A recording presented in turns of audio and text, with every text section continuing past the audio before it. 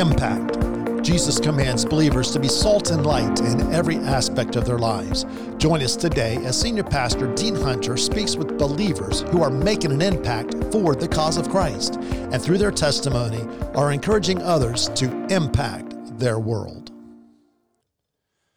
Welcome to the very first episode of the Impact Podcast with Dean Hunter. My name is Dean Hunter, and I'm the pastor here at Central Baptist Church in Kannapolis, North Carolina, and we welcome you to the Impact Podcast, and thank you for subscribing. We are looking forward to a great time as we begin this podcast, and just a little overview really quickly to let you know the purpose and the vision behind this podcast is just exactly what the title is.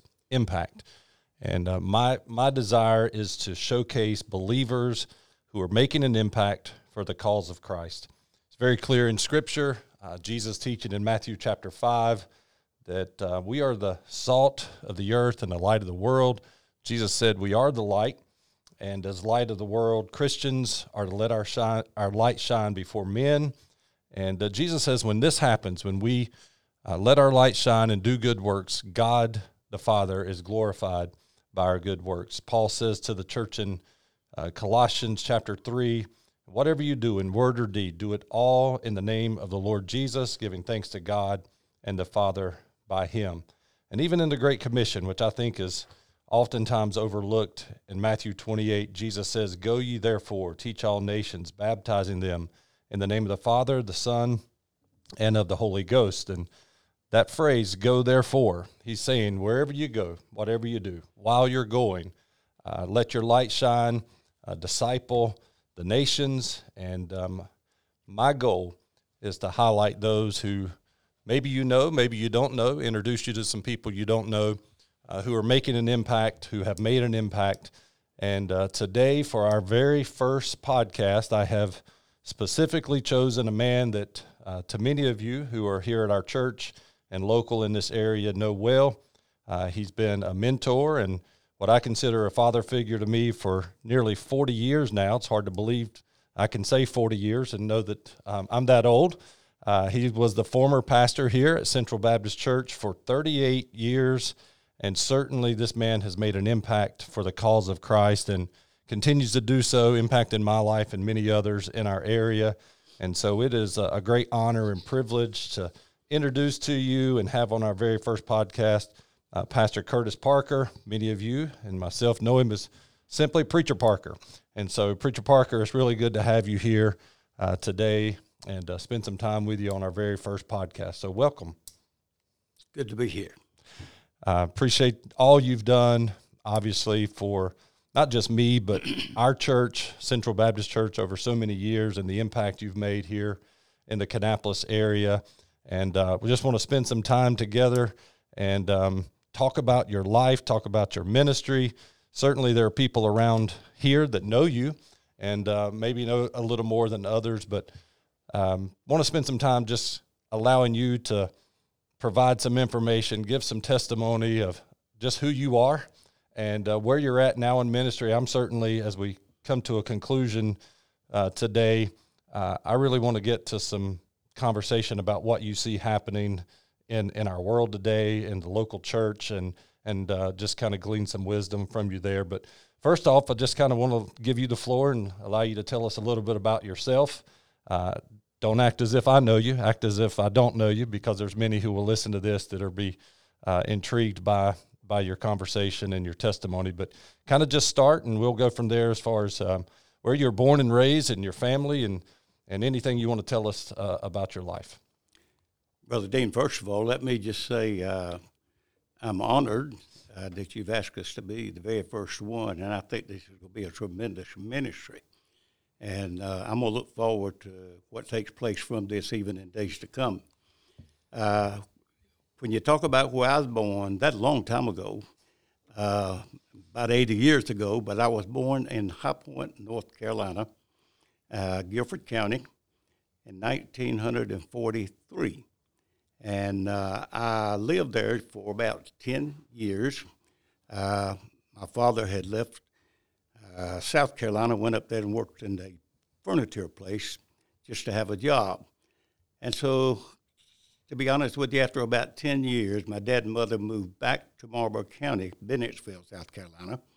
And after those 10 years and going back to South Carolina, I really grew up in South Carolina. So I had 10 years in North Carolina, but the rest of my life basically in South Carolina.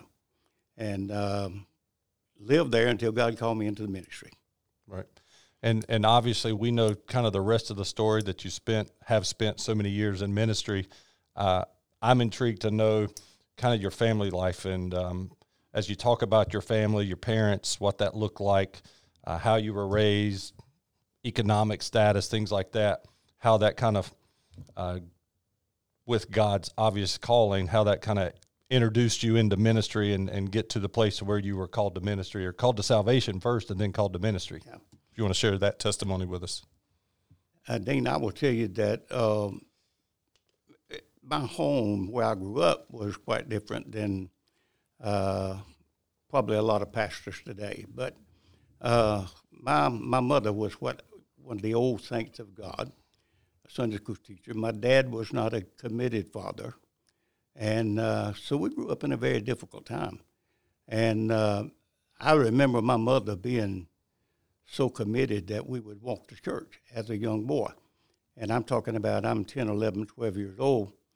And we had to walk. We lived in a cow pasture at that time. That was where we lived. And that was all we could afford. And my dad and mother. And so after that, my mother would walk us up to the road on Sunday morning. And somebody'd come out and pick us up and take us to church. And I remember the very time that God began to deal with my heart. Of course, my Sunday school teacher, and I tell you, all Sunday school teachers need to be, I want you to hear this. My Sunday school teacher just died just a few months ago, Miss Marcella Chavis, and she taught me as a junior, and she was a wonderful Sunday school teacher. I mean, had a dynamic impact on my life. She had a daughter who had polio, and of course we lived close together, and she was such an excellent teacher, but God began to deal with my heart, and I remember things that she said even back then. And so after that, I think somewhere around 52, 53, something like that, 55 maybe, that God began to deal with my heart about salvation, and we had a Bible school, and I gave my heart and life to Christ. I didn't fully understand what was going on when I made that commitment. I just knew that I needed to be saved. And so I went home that night and the next morning at 6 o'clock, I got a confirmation of my salvation because that night I got down and prayed. I was very serious. I wanted to know for sure that I was a born-again Christian. And I prayed for God to wake me up the next morning at 6 o'clock, and that sounds real stupid, but it did. And at 6 o'clock the next morning, God woke me up, and that was a miracle because I never woke up that time of day.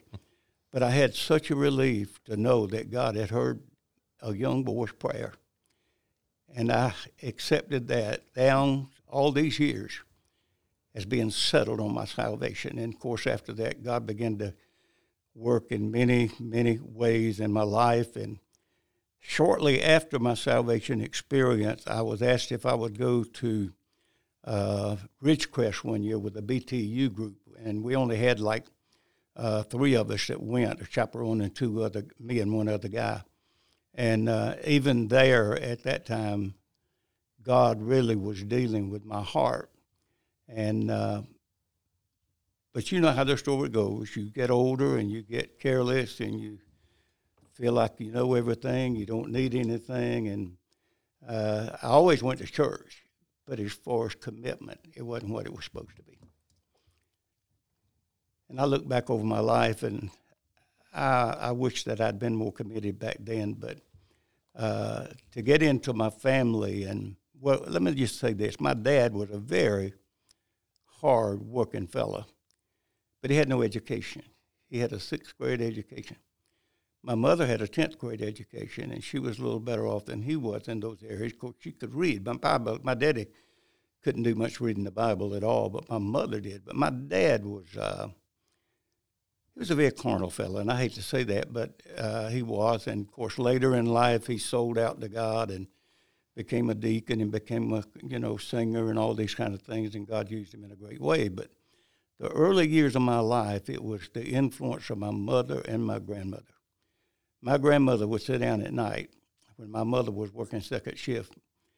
When we lived in that cow pasture, and she'd take the Bible, and she'd sit down with me and my two sisters, and she'd read that Bible every night. I mean, we took time to read that Bible. My grandmother was an old saint of God also. She was one of the old, I grew up thinking that a saint of God was a real spiritual lady who had her hair up on the back of her head in a ball. That's the way grandmother was.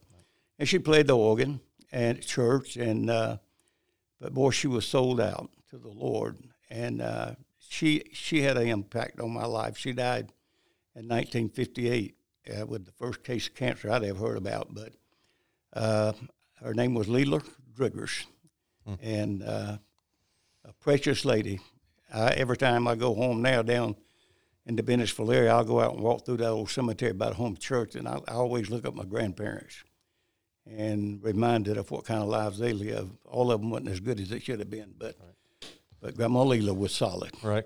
With that in mind, I kind of makes me want to go in a little different direction. You talk so much about your family and the impact they've had, and maybe just kind of give some insight today. Obviously, what we refer to as the nuclear family is not really as nuclear as it used to be. You have so many mixed homes, broken homes.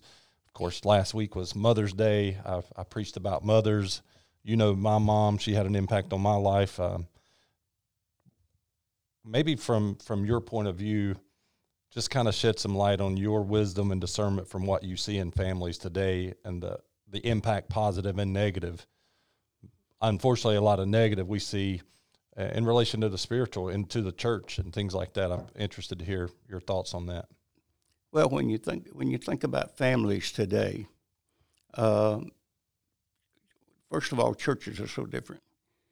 But churches today are functioning in ways that they never functioned back in my days as a boy. But when I think about the family itself, I will say this to begin with. First of all, mothers and fathers need to understand how important it is to be an example before their children in living the Christian life. But when you think about the church and the way it is, and when I grew up, it was a time of very racist. I mean, it was, we didn't go to school with blacks. We didn't have all the different nationalities that we have. Right. But today, genuine Christianity, I believe, is coming to the forefront in a way where there is more acceptance of the person than there is so much of a nationality. I know it was very difficult in my day. When things began to change, there was so much anger in the South with racism. But today I see churches opening up. We have blacks, we have whites, we have Hispanic, we have just about every nationality. And we have welcome signs on a solid church. If a church is what it ought to be, there are people that are welcome no matter who they are. And it goes way back to a little song we used to sing when I was a boy in Sunday school. I mean, long time ago, 75 years ago, 60 anyway. And that song was red and yellow, black and white. They are precious in his sight. Right. Somehow we got away from that over the years, but thank God, I think now, maybe we're not singing that little song, but in our heart, many of our churches are recognizing where we've been wrong, and we're opening our doors. And there's no big I's and little U's in the church today. Right. And that's definitely a positive that's happened in the church. Yeah. As far as the family is concerned, thinking about the influence of your mom, I think about the statistics of marriage, and you read what I read, you've heard what I've heard, that the statistics of divorce in the church are no different than that outside the world. And as a pastor, you see that. You see the women that are involved, the moms that are involved. Of course, I don't speak for you. I'm sure we say we're grateful for that mom that walked us to church or that mom that drug us out of bed and made us go to church. You see that still being, I think it's so much different because even though the dads were absent from the church, they were present in the home. Sure. And today you have them absent from the home and absent in the church. Right. And what do you see happening? Obviously, we have opinions about how that fleshes out in the church. Yeah. Well, I'm not sure I can respond to that like you want me to, but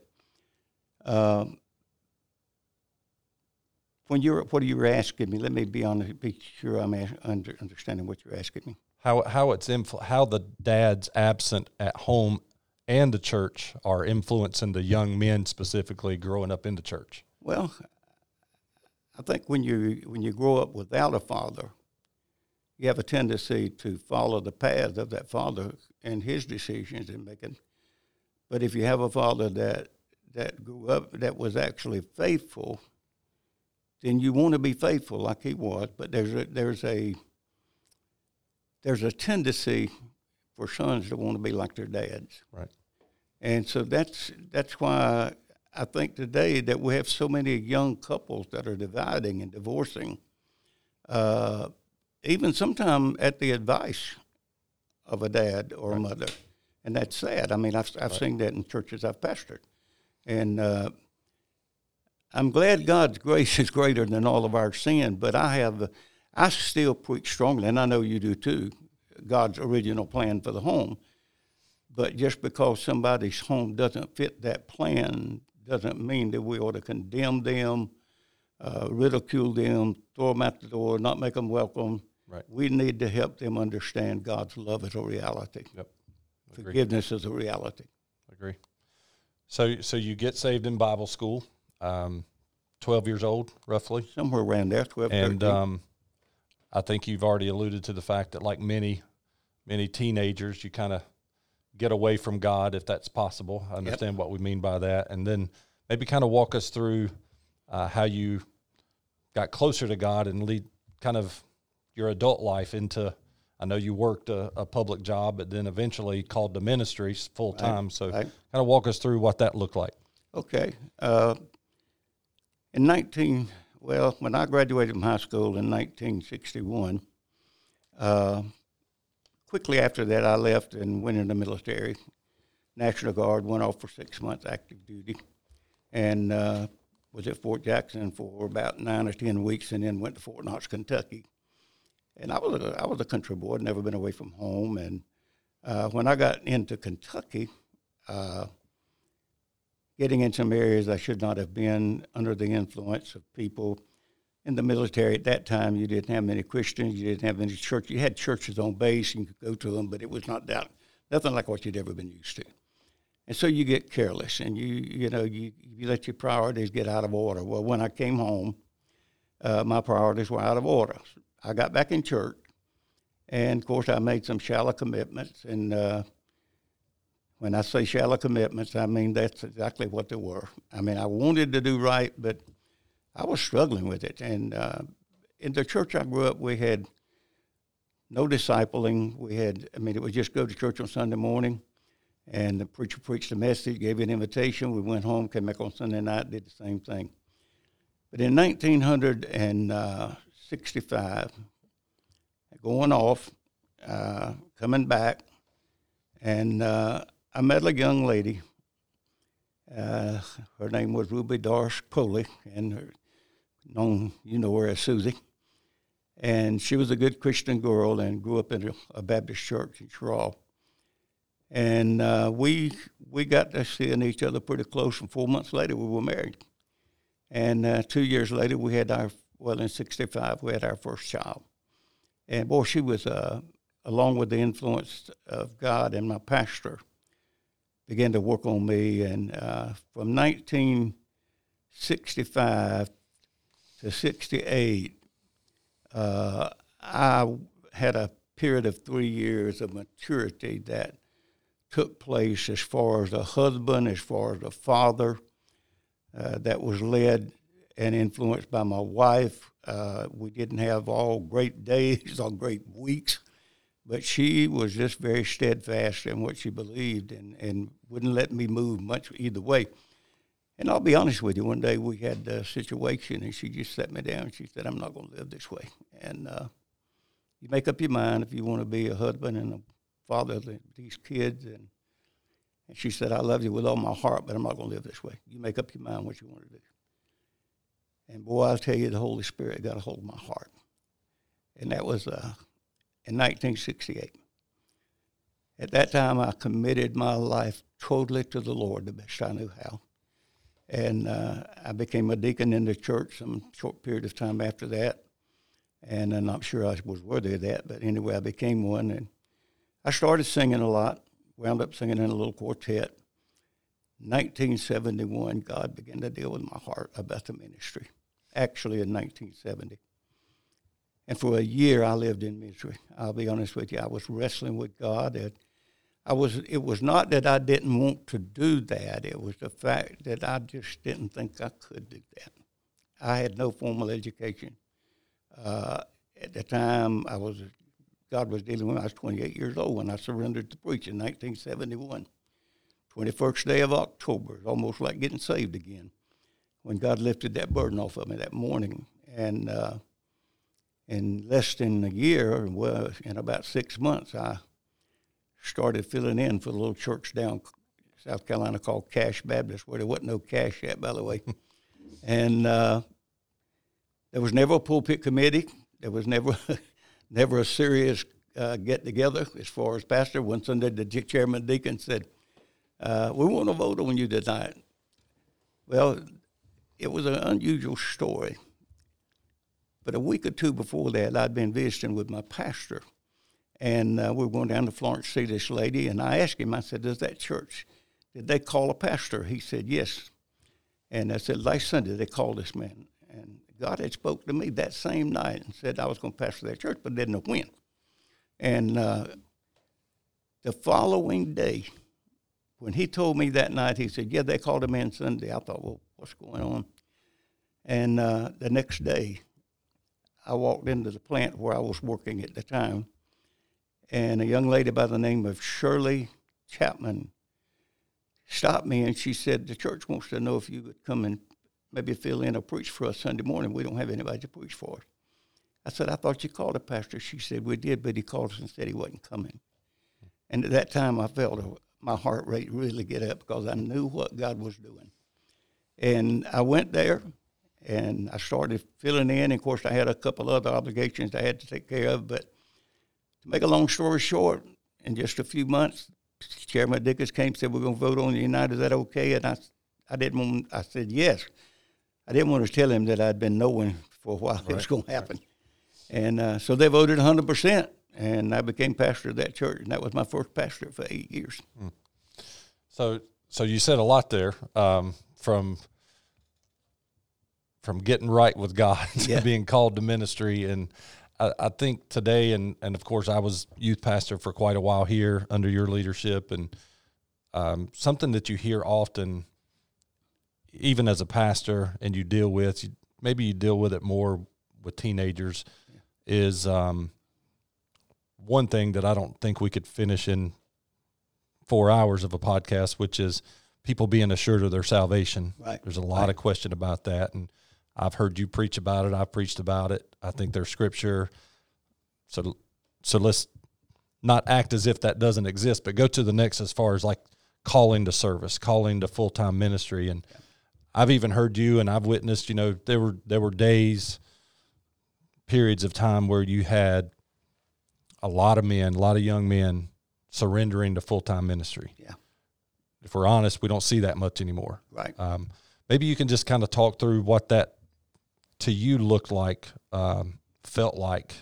I know it's hard to say feelings when you're talking about Christianity, but for a young man who's thinking about, is God calling him to ministry, what did that look like to you, and how did you get assurance of it? Right. When God began to deal with me, and actually that confirmation of that particular church was one thing, and a follow-up. But in my call to the ministry, I just really prayed, and I knew that was God dealing with me. It seemed like every time I went to church, the pastor was preaching to me. But he encouraged me. He told me one day, he said, listen, he said, God wants to do something with you.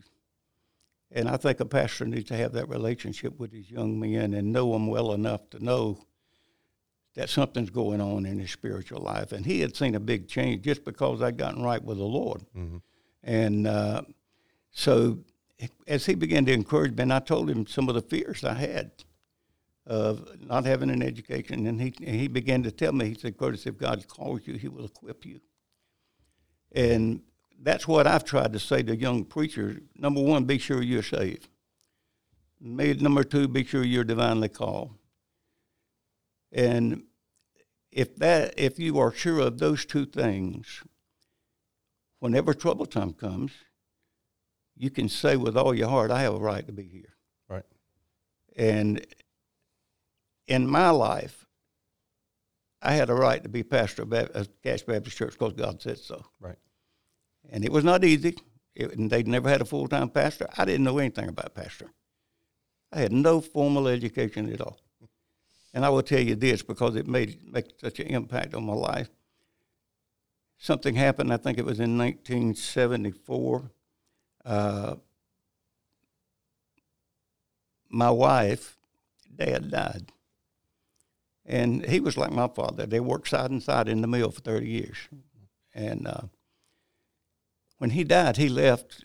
He had 3 children. He left all 3 of them $1,000 in bonds. And my wife said to me, I want you to take this $1,000 and go to school. And I didn't want to do that, but there was no way for me to go to school unless I had some kind of financial something. And so I took that $1,000 and I went to the deacons and I told them, I said, fellas, I said, God's opening a door for me to go to school. I'm going to be going to Fruitland Bible College for a couple of years. And I said, but I need y'all to cut my pay. And it wasn't much, but you need to cut my pay because I'm going to be gone on Wednesday night and will not be on the field from Monday to Friday because I had to leave on Monday and didn't get back to Friday. I walked out of the building where we were meeting, and I walked back toward the parsonage. They said, we'll let you know. Well, in less than 60 seconds, they hollered at me and said, I want you to come back a minute. I thought they were going to ask me something. I walked back in. They said, we just voted to give you a $25 a week raise. At that time, Fruitland was like $300-something a quarter. So that took care of my schooling, which was another confirmation that God was using me and going to use me in the ministry. So it's fair to say God uses circumstances and people to do it. I remember a guy, you would know him if I called his name, and I only say this to maybe help somebody. I was in a meeting here when I was the youth pastor, minister of education, and I had a man speak up in front of people. It was not the right time. He should have done it privately. And I was hurt, but I felt like he was questioning me. And I think it was personally just he didn't like me, to be quite honest. Yeah. And he asked in front of a whole group of teachers, what makes you think you're called to ministry? And I wanted to say, let's schedule a meeting, let's talk about it, but in front. And I remember just thinking on my feet, thinking, there's a lot of things I could do. I can work with my hands. I think I'm halfway intelligent. You had a job before you were called to ministry. Right. Quite certain you were making more money than you were when you took the first church. And my response to him, quick thinking, was, I know I would not have peace with God if I was doing anything outside of serving him full time. And I think that's something, and you alluded to that, when you know you're called. You don't know this, but with our staff here, I've had these 5 C's going now for a couple months. And the first C is called. To know you're called to ministry, know you're called to salvation. And that takes care of a lot of other problems. Sure. Problems still exist, but just that security and knowing you were called. You're called to salvation. You're called to serve. And you would not have peace with God if you were doing anything else. That's exactly right. And so I think today, and we have people here in our church, fortunately, we've got a couple young men who are going into ministry. We've got one working here now that's a ministry assistant and going to school. And so you made another statement about just the pastors having that relationship with the young men in the church. Yeah. And I'll say this, this, it's not secret. I looked up to you for years and years thinking maybe not even ministry. Like, I want to be a pastor when I grow up, but like, I want to be like him. I want to have a wife. I want to have a family. I want a normal, what I thought was a normal family. And for men in the church today, pastors in the church, leaders in the church, to set that example means the world to the many times of young men who don't have a dad or live with a mom or live with a single parent. So it's, you also made the comment, it's good to know that God's grace is sufficient and failure is not final. Amen. And I think you would probably amen the fact that, you mess up, you're not perfect. You made the statement earlier. One of your hurdles mentally was, who am I to be pastoring the church? Why would God allow me to pastor a church? Which I think we know is probably one of the criteria for God to use somebody is to say, I think that's so. I'm not worthy of it. So, you're in Cache Baptist Church, and you were there for 8 years? Yeah. And kind of moving into what many of the people listening and myself would know, you ended up. By the way, something else happened in 1974. You know what else happened in 1974? I was born. You were called to a church. I was born, and so that puts things in perspective there. Yeah. But so of course, 1980, you come to God's country, right? Right. Kannapolis, and maybe you want to talk about that and how I know I've heard the stories, and for other pastors and leaders, that's another. I mean, we were just talking earlier about Charles Stanley and his life, and of course the impact he made on the world. But seeing the churches that he was at and knowing this, it's not an easy decision to leave a church. Amen. To uproot your family, move to a place you've never been before. And so, of course, you've had history with that and wisdom in that. Maybe you want to share a little about what that looked like. I'll back up just a little bit and say my first major decision was, what am I going to do with Christ? And, of course, I accepted Christ. And then the next one was, what are you going to do with your life? And God was calling me into ministry, and I finally got settled on that. And then God sent me to Cache, and I was settled on that, and thought I was going to be there all my ministry. I really did, and was making plans to do that. But I can look back now and say that was my plans, right, and not God's plan. And in 1980, out of the blue, this pulpit shows up from Central. And, of course, I'm happy, and my mother and father both were living at that time. They've since then gone on to be with the Lord, but I was the only boy and the oldest of 3 children, and I felt like I had an obligation to be close to them where I could take care of them. And so one of the things that I had planned on was never leaving, at least till they died, and, where I could take care of them. That was just my personal feeling. But in 1980, when that pulpit committee came in, I never will forget. They walked into the church, and we had just built a new sanctuary there. God was blessing, and we almost had it paid for in just 2 or 3 years. And this committee walks in, and I'm thinking, what are they doing here? And did you know who they were when they came? I had no idea where they were right. from. Okay. I'd never been to Kannapolis in my life. Right. I mean, I don't think I'd ever heard of it. But anyway, they came in, and they sat down on the left-hand side of the church. Well, my minister of music came to me and said, if you let me, I'll go tell them to leave right now. And I said, no, don't do that. We don't know who those people are. And so I preached that morning, but I was sick. I was a little bit sick. And I preached. Well, after service, and about the time I got home, there was this big old car pulled up in the yard, and it was that pulpit committee. They came in and said, we like what we heard this morning, and we'd like to talk with you a little bit. And I said, okay. They asked me a question. I told them it was a loaded question. They said, if God was leading you, would you leave this church? I said, well, that's a loaded question. And I said, sure, if I can detect God leading me, yes, I would leave the church. They said, well, we feel like you may be a man that could help us. And will you pray about it? And I said, I'll pray about it. And they said, we'll see you again. And so the next week, it was in March, I think it was. And anyway, it snowed like crazy. I mean, so we didn't have service. And I forgot all about it. And then about 2 weeks after that, they showed up again. And that day, I knew that thing was going to be finalized. I argued with God. I prayed about it. I wrote notes. I wrote letters to God, put them in a drawer, and said, God, if you'll answer this, I know I'm supposed to go. And I couldn't get settled, honestly.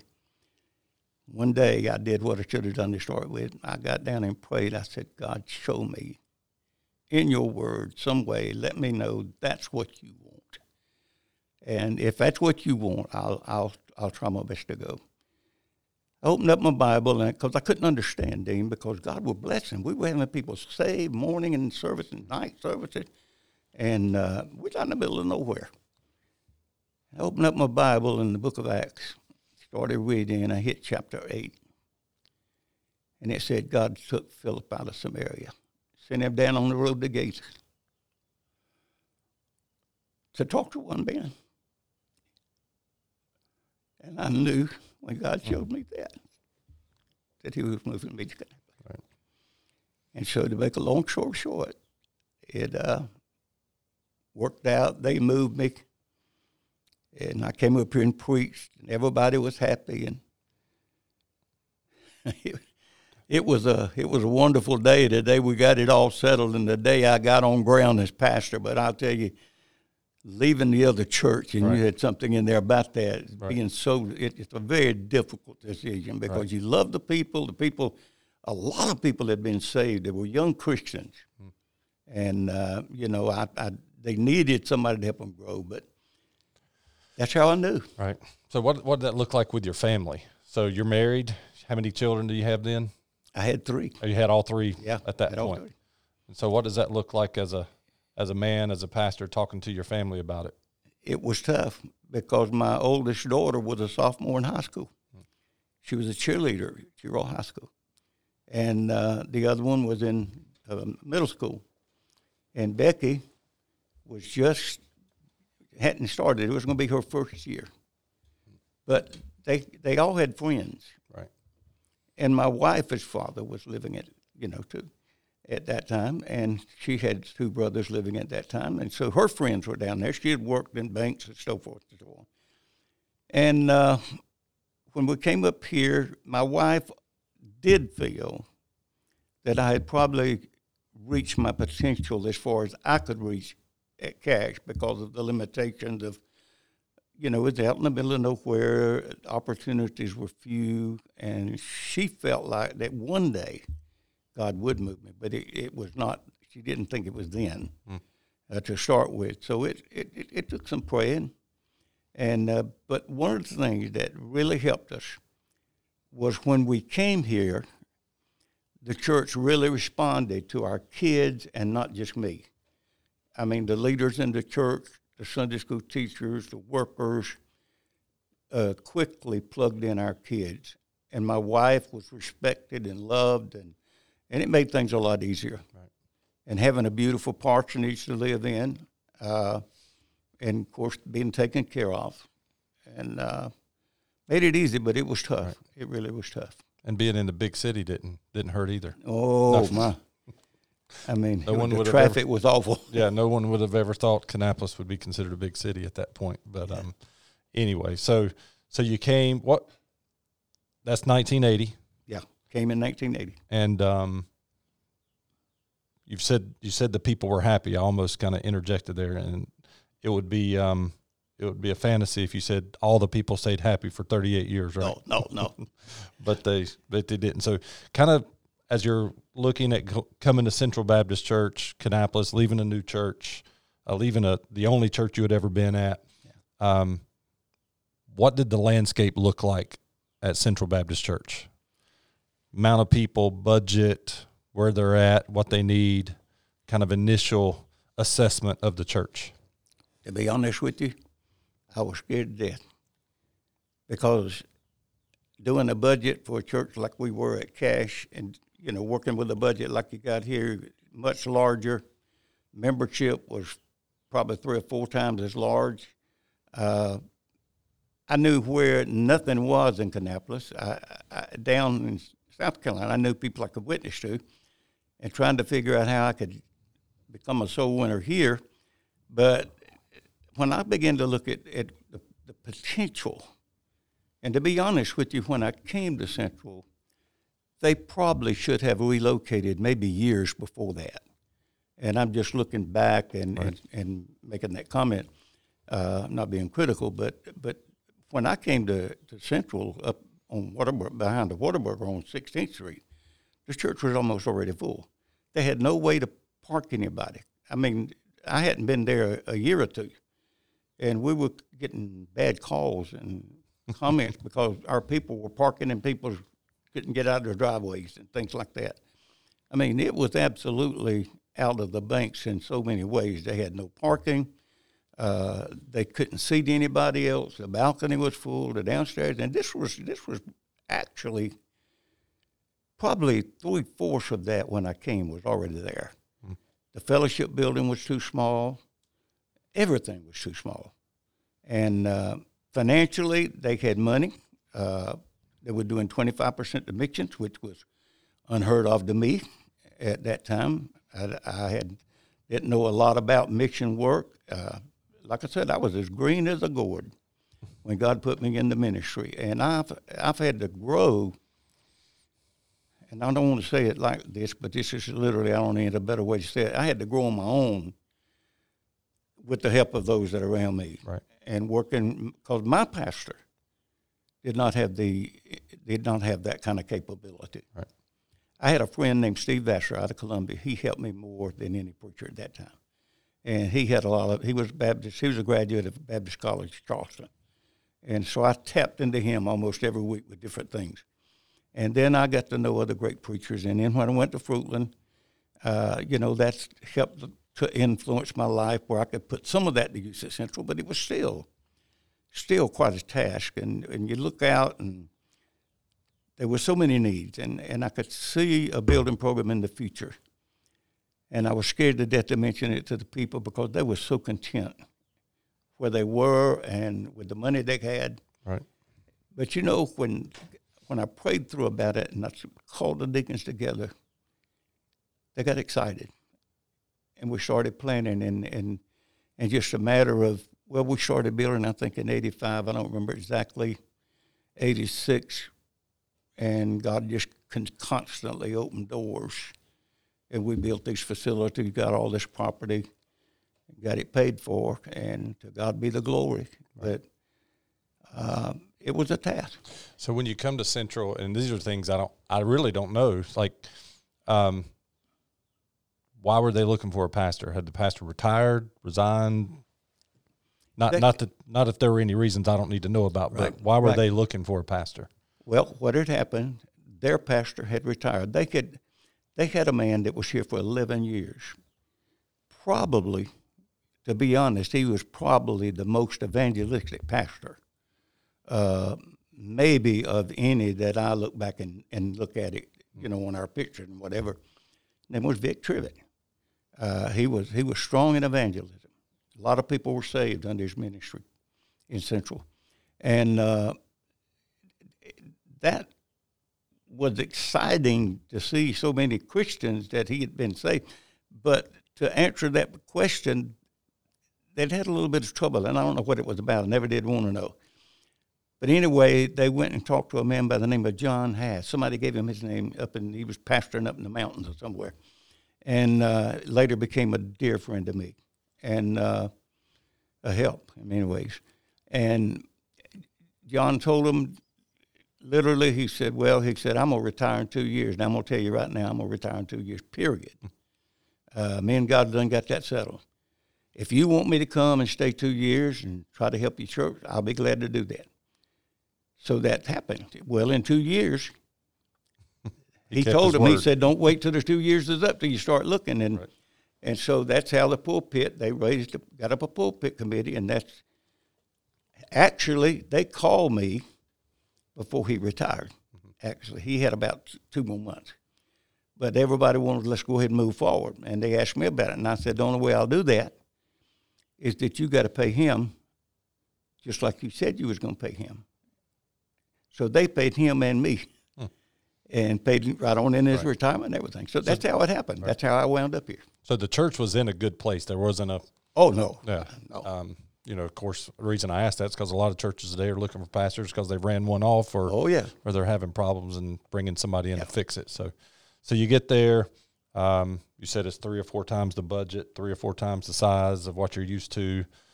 Like initial challenges. You see already there's a need for a building program. Yeah. What some people know, a lot of people don't know, the parking lot that was full was right beside my house where we lived. Right. So I can attest to the fact that there was a lot of cars around a lot of time. You see the need, you're new. Of course, people are excited to have a new pastor. What are the challenges first 2 years? In the first 2 years of my pastorate, there was probably some of what you're going through and have gone through maybe in the first 2 years I was going. Vic was well loved. Right. And there were a lot of people that would cater to him or call him, and that bothered me. And he was not in the church anymore. No, he was not in the church anymore. Right. And that bothered me. And I struggled with it. But the people still, most of them were loyal to me, but I could sense that. Right. And that's all I'll say about that part. But anyway, I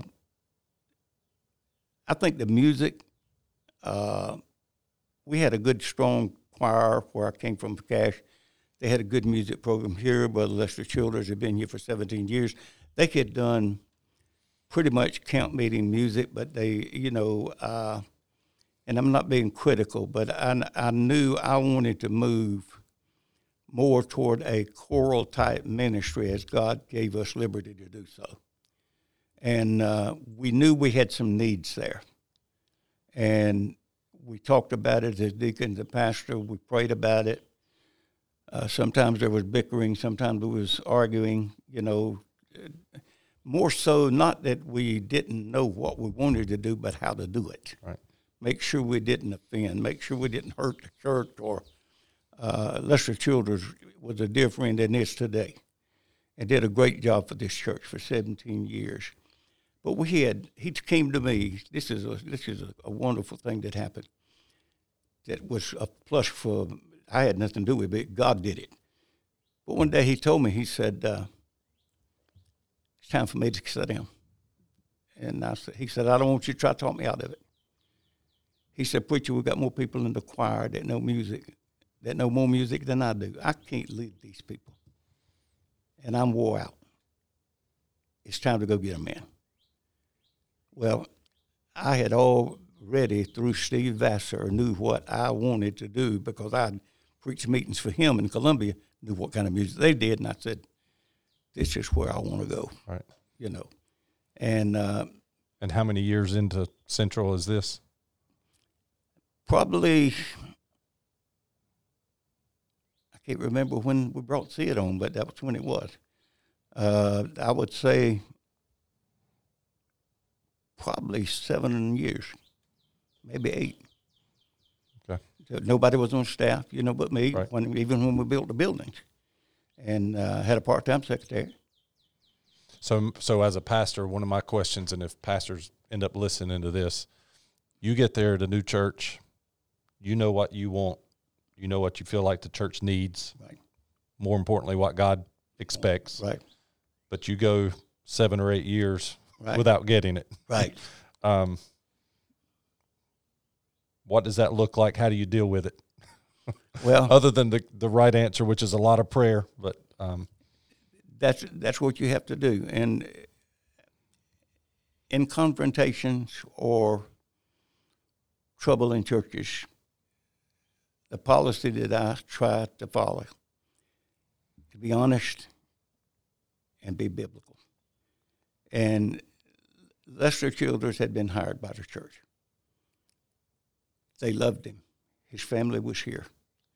And I would not hurt him for nothing in the world. And I told the deacons that. I said, I will not hurt him. I said, God's got to do it.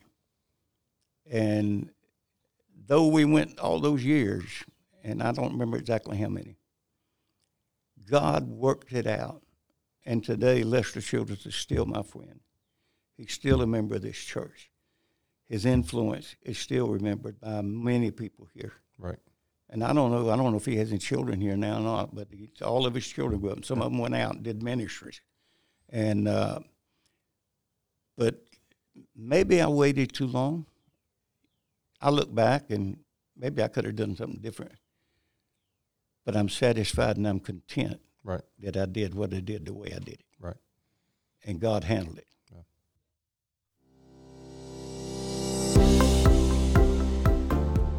Thank you for listening today. Please be sure to subscribe to the Impact Podcast for the upcoming episodes. And be sure to listen next month for the conclusion of this episode with Pastor Curtis Parker, who has and is making an impact in the community. Central Baptist Church in Kannapolis, North Carolina is making an impact for the cause of Christ. Come, worship with us on Sunday mornings at 10:30. And be sure to visit our website at cbckannapolis.com for more information about our ministries impacting our families and the community around us. Go, impact your world with the gospel.